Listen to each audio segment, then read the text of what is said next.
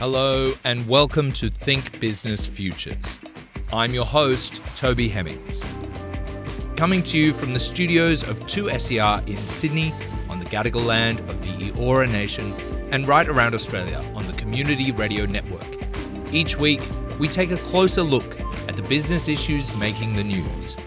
This program is made possible with the assistance of the UTS Business School.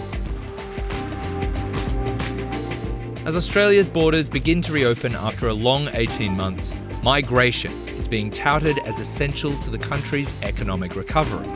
Last year was the first time that more people left Australia than arrived since World War II.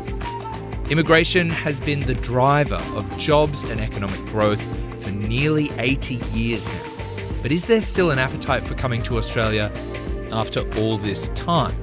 Will immigration help Australia to grow its way out of debt?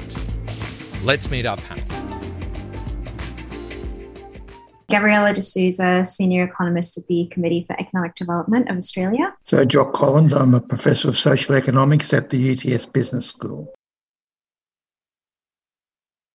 After 18 long months, the first steps are being taken to reopen the international border.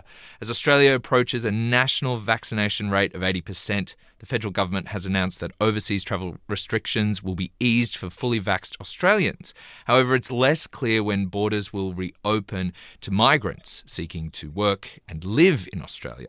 Immigration has been a mainstay driver of jobs and economic activity dating back to the post-World War II push. Since March last year, the international border has been effectively sealed. What was the impact of reduced migration on the Australian economy during the COVID-19 era? Well, look, Australia's been one of the great nations of immigration. We've had a post-war immigration program, unlike most nations other than Canada and the States and New Zealand. And, there's often been debates about, what is the economic impact of immigration? And really, in my view, it's only when immigration stopped, as it did during the COVID crisis, and we've had it's like a natural experiment that we can see the dimensions of importance of immigration on the Australian economy, the labour market, of course, in particular. By closing the borders, this is a big, massive jolt. And we can see the impact on all sorts of industries, from universities with the stopping of international students, from fruit picking with the stopping of working holiday makers, to all sorts of other sort of hospitality industries, from very skilled industries across the board. So this has really been, I think, a great wake-up call, if you like. Immigration really matters very significantly across the board in such a complex way. I was just going to add to that, even the government's intergenerational report, which was released earlier this year, noted that one of the biggest effects of this pandemic is going to be lower population growth. So in July, when the government had its July economic fiscal update in 2020, government projected 0.6 as being its population growth. And even that 0.6 was going to be the lowest population growth we've had in a century. So that's pretty huge. And then the actual budget came out the following year. So that was earlier this year in 2021.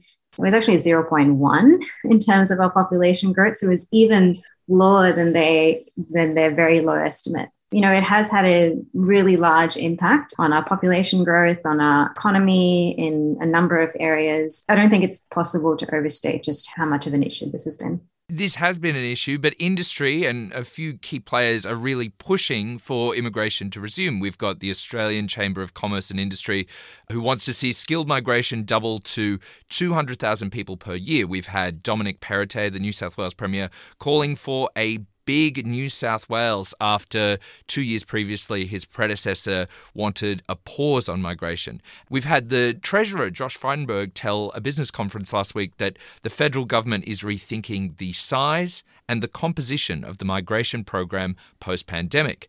How important is an aggressive resumption of immigration levels for Australia's post-pandemic economic recovery? Yeah, look, I think it's an interesting claim. From what we know about migration, we know that it's what economists call pro-cyclical. So when our economy is doing quite well in Australia, that leads to a huge influx of migrants because they want to make opportunities for themselves, and Australia looks like a relatively good destination. So I think, largely a lot of our migration is demand driven. We'll see those numbers rise anyway because of the nature of our system. But I think, it is important for countries to state that they're supportive. So I think it made sense for Dominic to say that. Yeah, I think it was an important commitment to make and important to let people know that once we open up, Australia is open for migration again. Jock, when I was doing my research for this episode, I came across a quote from Charles Price, the migration scholar, who compared the Australian appetite for immigration to the feeding patterns of a boa constrictor. Can you explain this concept a bit further? And then do you think that this sort of statement is still applicable to the current context? Yes, well, Charles Price was one of the great immigration scholars, a demographer, one of the greats really of Australian immigration scholarship. And his metaphor was perfectly correct. Basically, there's a link, a synchronisation between rates of economic growth and immigration. When we have an economic boom, we take in a big gulp of immigration. When we turn into recession, we stop the intake, we cut it down drastically. We both more or less consume what's inside our belly, rest and hibernate until the next boom and open up again. And if you look at Australia's post-war immigration history, that's fairly clear. There have been rises and falls. After each one of the post-war recessions, 74-5, 82-3 and 1991, the immigration intake has been reduced dramatically, honouring that boa constrictor-like characteristic. And when we started the post-war immigration program, Arthur Caldwell, the First Minister for Immigration, said, look, we're going to have a program that's going to be set at 1% of the population growth, which is, what Canada's doing now. The interesting point is the politics of immigration, because as you point out, Toby, the previous Liberal Premier had wanted to cut immigration by half. The new immigration Premier wants to increase it substantially. There's something about the politics of immigration that sort of comes through here. And, what we saw before COVID and then before the economic downturn was the big story was congestion busting. Too much immigration, too much congestion in Sydney and Melbourne, stop immigration, stop house prices increasing. Now, with all the stopping of the global flow of labour and people, the real concern is kickstarting the economy around. The economic benefits of immigration have seemed to be the key priority here. It's a very interesting dynamic. And we saw the Prime Minister in the last election talk about reducing immigration, and indeed, he reduced the annual permanent intake from 190,000 to 160,000 a year, jumping on that slowing down immigration bandwagon. Now, in the post-COVID environment, probably what we'll see is he's going to align with Perrottet and say, right, the priority at the moment is kickstarting growth in a big way. A constraint is a lack of labour, skilled, unskilled, permanent, temporary. Let's open the doors and get the whole thing rolling back as it was previously. Let's talk about skilled immigration. Among OECD countries, it's been reported that only Switzerland and Luxembourg have a higher relative immigrant population of skilled migrants. Why has Australia been so reliant on skilled migration for so long?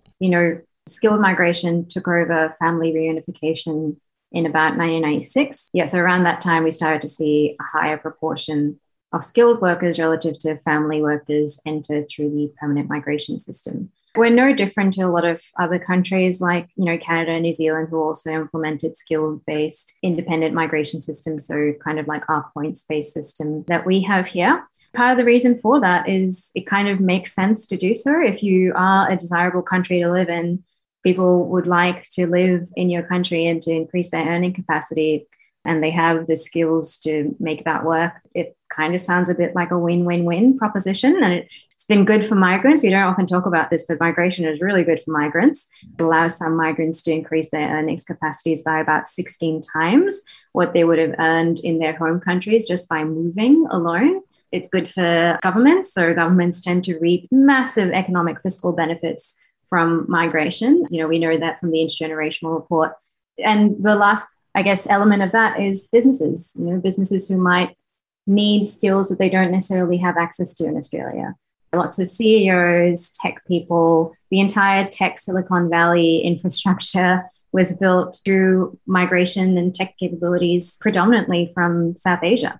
It's kind of a no-brainer to me why that has happened and why it's come about in that way. Yeah, I'd certainly agree with that. And, what we've seen in the last 70 years of post-immigration is this movement from a big focus on settler immigration will bring families to come here, families to settle. And of course, in the 50s, 60s and 70s, the big demand was really for factory fodder, and migrants would literally arrive off the boat one day and into the factory the next day. What's happened, of course, since then is the transformation of the Australian and the global economy. Manufacturing has shrunk considerably, and it's the services sector that employs the bulk of Australian workers. To high tech, immigration policy became fine-tuned towards globalisation, and that meant really a shift away from family reunion intakes to one where we're considerably emphasising skilled migration. Now, the interesting question here is that what also happened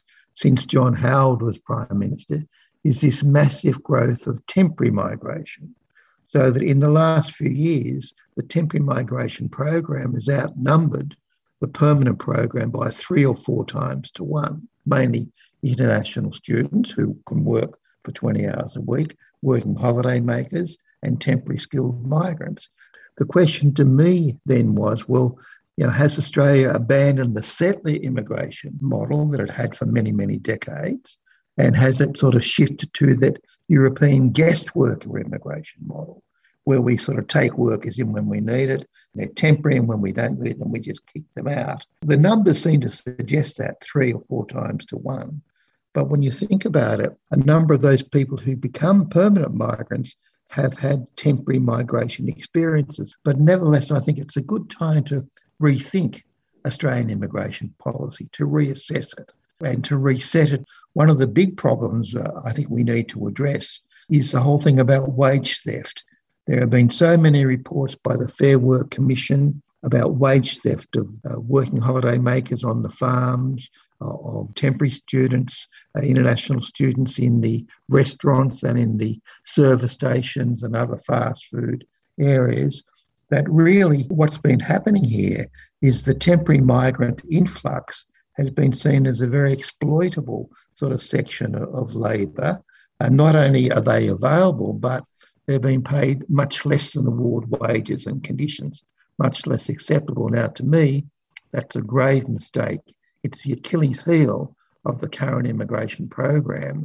And I haven't yet seen any federal government clear intention to address that very, very fully, because unless that's sort of undermined and stopped, then I think we really threaten the long-term viability. Because, look, the States, Canada, Britain, Europe, they're all wanting these same skilled migrants that we do. We're in an international market. If we get this very, very bad reputation that we've earned, unfortunately, in the last 4 or 5 or 10 years of exploiting temporary migrant workers, they're not going to look very favourably upon us in terms of coming here as a permanent skilled worker in the future. And I think that's a critical issue that needs to be reassessed at this junction. I think one of the key ways that we deal with that issue is to try and put as much as possible temporary workers, permanent workers, and Australian workers on the same footing.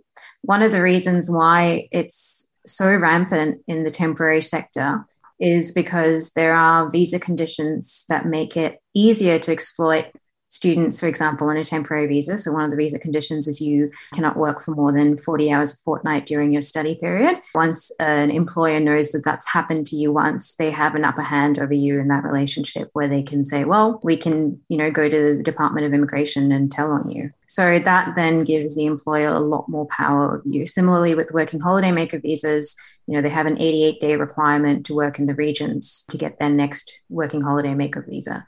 Now, there's a lot of calls for those restrictions to be removed. I think that makes sense. Maybe we should be rethinking whether or not we actually keep those work restrictions in place. I mean, this goes to the broader issue, right? The idea that Australia has lost its sheen as a destination for migrants. You know, we've got these diplomatic tensions with China that impact on a major source of migration. We've got COVID pressures currently ongoing in India. Migrant workers on temporary visas were initially excluded from government support payments during lockdowns. Now, as we're beginning to reopen, we've discussed that Canada is also saying, well, look, we're going to need more migrants to deal with labour shortages. We've got the US that's also going to be looking for more migrants. Can Australia really return to its previous heights of net migration, or have we fumbled the ball with our handling of how we treat both temporary and skilled migrants over the past 18 months? Look, I think the evidence is irrefutable that we have fumbled the ball greatly in terms of immigration policy. I think the last 2 decades have really been one of seeing immigration as sort of like a quick cash cow, a quick fix, a quick hit, a very short-sighted policy. Immigration is about nation building. It's about long-term economic, structural, population, cultural change. We've become a cosmopolitan society. Immigration affects all dimensions, not only of economic life, but social and political and cultural life. You know, there's a real disservice here about just sort of leaning on the quick fix temporary migration, guest worker scheme, without providing pathways. I've always thought that family reunion has been a critical part of our immigration success. What we're doing is we're looking at immediate labour fix and return from immigration, the taxation return. And we're not looking at the broad societal returns of immigration and nation building. And I think this is a very good time to reassess that. Yes, we want immigrants and immigrant workers to help sort of pull us out of the downturn that we've had through COVID. But it's a great opportunity to sort of try and correct the mistakes of the past decade or two. And really, in the 80s and 90s, Australia was the great world model for what to do right about immigration policy. There's a need to be less greedy and to think more about, you know, what we owe to migrants because of what they give to us.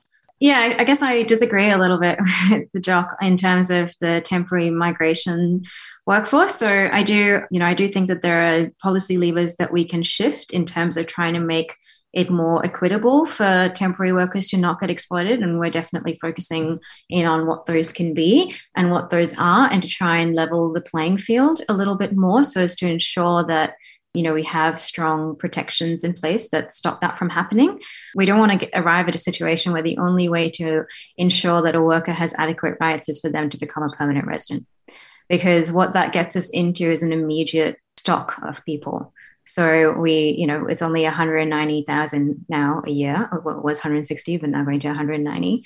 So that's not nearly enough when you think about the approximately 2.17 million temporary visa holders that were here in Australia, you know, before the pandemic. We have to think about this in a much more holistic sense. We're probably never going to arrive at a situation where we have substantially lower temporary migration just because of how our visa systems work and just the different types of visa subclasses that are held. Well, then building off that, this hunger that we talked about just earlier, you know, where we've got federal and state politicians as well as industry leaders talking about we need to bring these people in.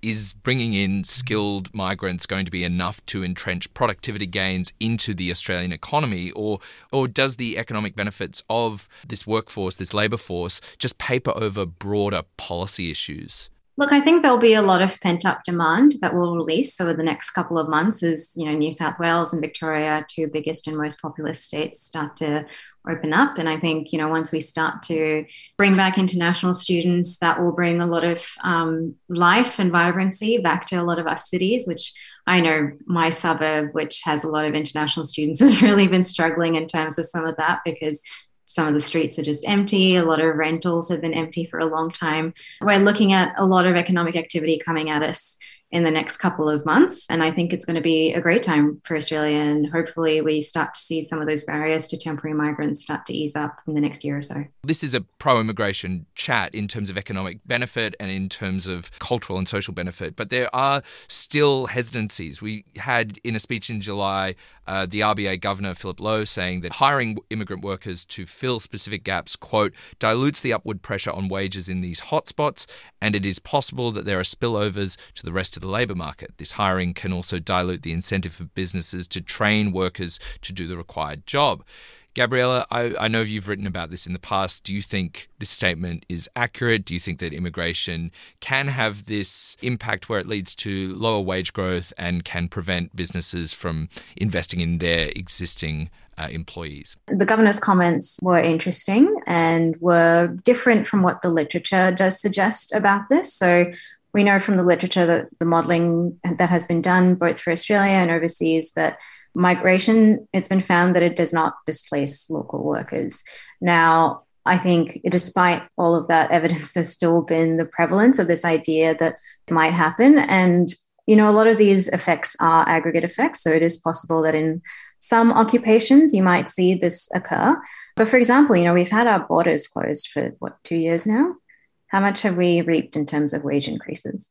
We know from the governor's own comments that, wages have been really sticky to rise and, they've been trying to pull all the levers that they can over at Martin Place to try and figure out how to get wage growth going again. And despite very, very low unemployment rates, some of the lowest we've had in a couple of decades, it hasn't budged. On top of that, though, we do have the broader cultural and social issues in a country like Australia, where historically immigration has been divisive. Now, The Guardian today released its latest essential survey. It did have a couple of questions focusing on immigration. So, for example, 52% of respondents to today's survey believe that migration levels are either too low or about right. And then 51% think immigration is vital for Australia's economy. Now, simultaneously, 63% believe that increasing immigration would add more pressure to the housing system and infrastructure, and 48% agree with the statement that increasing immigration levels would create more competition for jobs and slow wage growth. So there's this kind of, I suppose, tension existing here where people say, well, immigration is a good thing, but also there are these preconceived notions about the pressures that immigration puts on society and on the economy generally. Gabriella, do you think this tension is accurate? And if it is, then how do we address it to potentially make immigration more palatable? Yeah, look, I think there's a lot of claims on immigration, so transport and housing and infrastructure, wages, jobs and training of local workers. All of those are ones I've heard. We do know a little bit in the literature about how much immigrants cause house prices to rise, and it's nowhere near significant in terms of the actual number. It's, maybe an increase of about 1%. Whereas, we've seen house prices rise by about something like 25% over the last 18 months, and sometimes even higher in some suburbs. So, and that's despite immigration, not having occurred in the last 18 months. So there's other things that we need to consider. I'm hoping that Dominic Perrottet's ideas around a bigger New South Wales and a bigger Australia, do translate into some transport and infrastructure spend and some housing spend as well, and that we see those come up. Training of local workers, I don't think many people realize, but when businesses do hire local workers through the temporary worker scheme, they actually have to pay what's called a Skilling Australia Fund levy, which is an amount of money, approximately $1,700-ish that goes into a fund that's meant to educate local workers. We do have these systems in place. I don't think we talk about them nearly enough.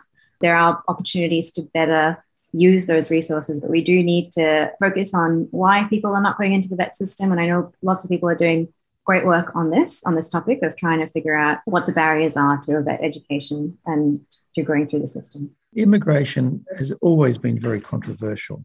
Right from the White Australia policy, where we were sort of born as a nation on racial exclusion, right through to today, there've been, particularly when there are downturns, immigration has been blamed. And there's really not one economic problem that has not been linked to immigration, whether it's unemployment, whether it's housing price increases, whether it's the fact that wages aren't increasing. So it's a really easy cop-out just to sort of blame immigration. We are such a nation built on and dependent upon immigration. That's not surprising to some extent. I mean, what I think that means is that we need to be very aware, to be sensitive to immigration policy. And I agree very strongly with Gabriella when she talks about the rights of temporary migrants. My argument isn't so much that we ought to cut temporary migration intake, but the rights of temporary migrants have got to be sort of paramount here. The trade union movement in Australia has been, shall we say, cautious and sometimes hostile to immigration. And in many ways, really, I think there's a common bridge here. Unions are concerned about worker exploitation. Temporary migrants are being exploited. We need to sort of get this common bridge between employers, the government and the union movement to prevent temporary worker exploitation. And if we can do that, we're resolving one big particular problem. But the other thing, that when you have large intakes of immigration, then there are certain sort of obligations that come with that, certain infrastructure expenditure. And so the problems of congestion busting wouldn't have arrived if governments in New South Wales and Victoria and other places didn't spend much more massively on public sector infrastructure, public housing, hospitals, public transport, these sorts of things. So once again, it seems to be often the short-sightedness of governments on immigration policy and the failure to see it as a long-term, medium, nation-building type phenomena, and really, meet the obligations that comes with having a cosmopolitan society, rather than just taking the quick sugar hit in terms of productivity growth or economic growth. Now, as Australia attempts to grow its way out of what is posited to be a $1 trillion debt by 2025. What, in your opinion, can we do to appeal to migrants? Yeah, look, I think I have a lot of thoughts about this. And I agree with everything that Jock said and appreciate his perspectives on this. One of the tragic things that has happened because of our focus on the fiscal benefit of migrants is that we often just kind of forget about what happens to them once they're here. And the best example I can give of that having happened is in our last budget, there's this thing called the newly arrived residents waiting period, which is the amount of time you have to wait before you're eligible for benefits. And one of the things successive governments have done, they gradually reduce either the number of benefits that migrants are eligible for or the time that they have to wait before they are eligible for those benefits. So what that's done is that it's made their budget bottom line look really great, but it's also meant that, a lot of migrants aren't eligible for job seeker allowance, or even paid parental leave, or even carers payments, or even things like FTBA or FTBB until they've been in Australia for 4 years. I think we need to think of migrants much more as a part of our society once they get here. And we need to really focus in on what their struggles are in the labour market and try and figure out how to help them. Once the planes take to the air again, once international travel opens up, I think that, there's a very strong demand by migrants globally for Australia, for life in Australia, for living in Australia, whether they be international students, working holiday makers, skilled permanent migrants or whatever. So I think that, despite some of the unfortunate chapters and parts of our recent and indeed past immigration history, we're a very attractive destination to migrants. I think we'll have no problem filling the migration quotas, and those that are demand-driven, I think that will also be very quick to recover. It seems to me that, we've just got to sort of meet our obligations to migrants.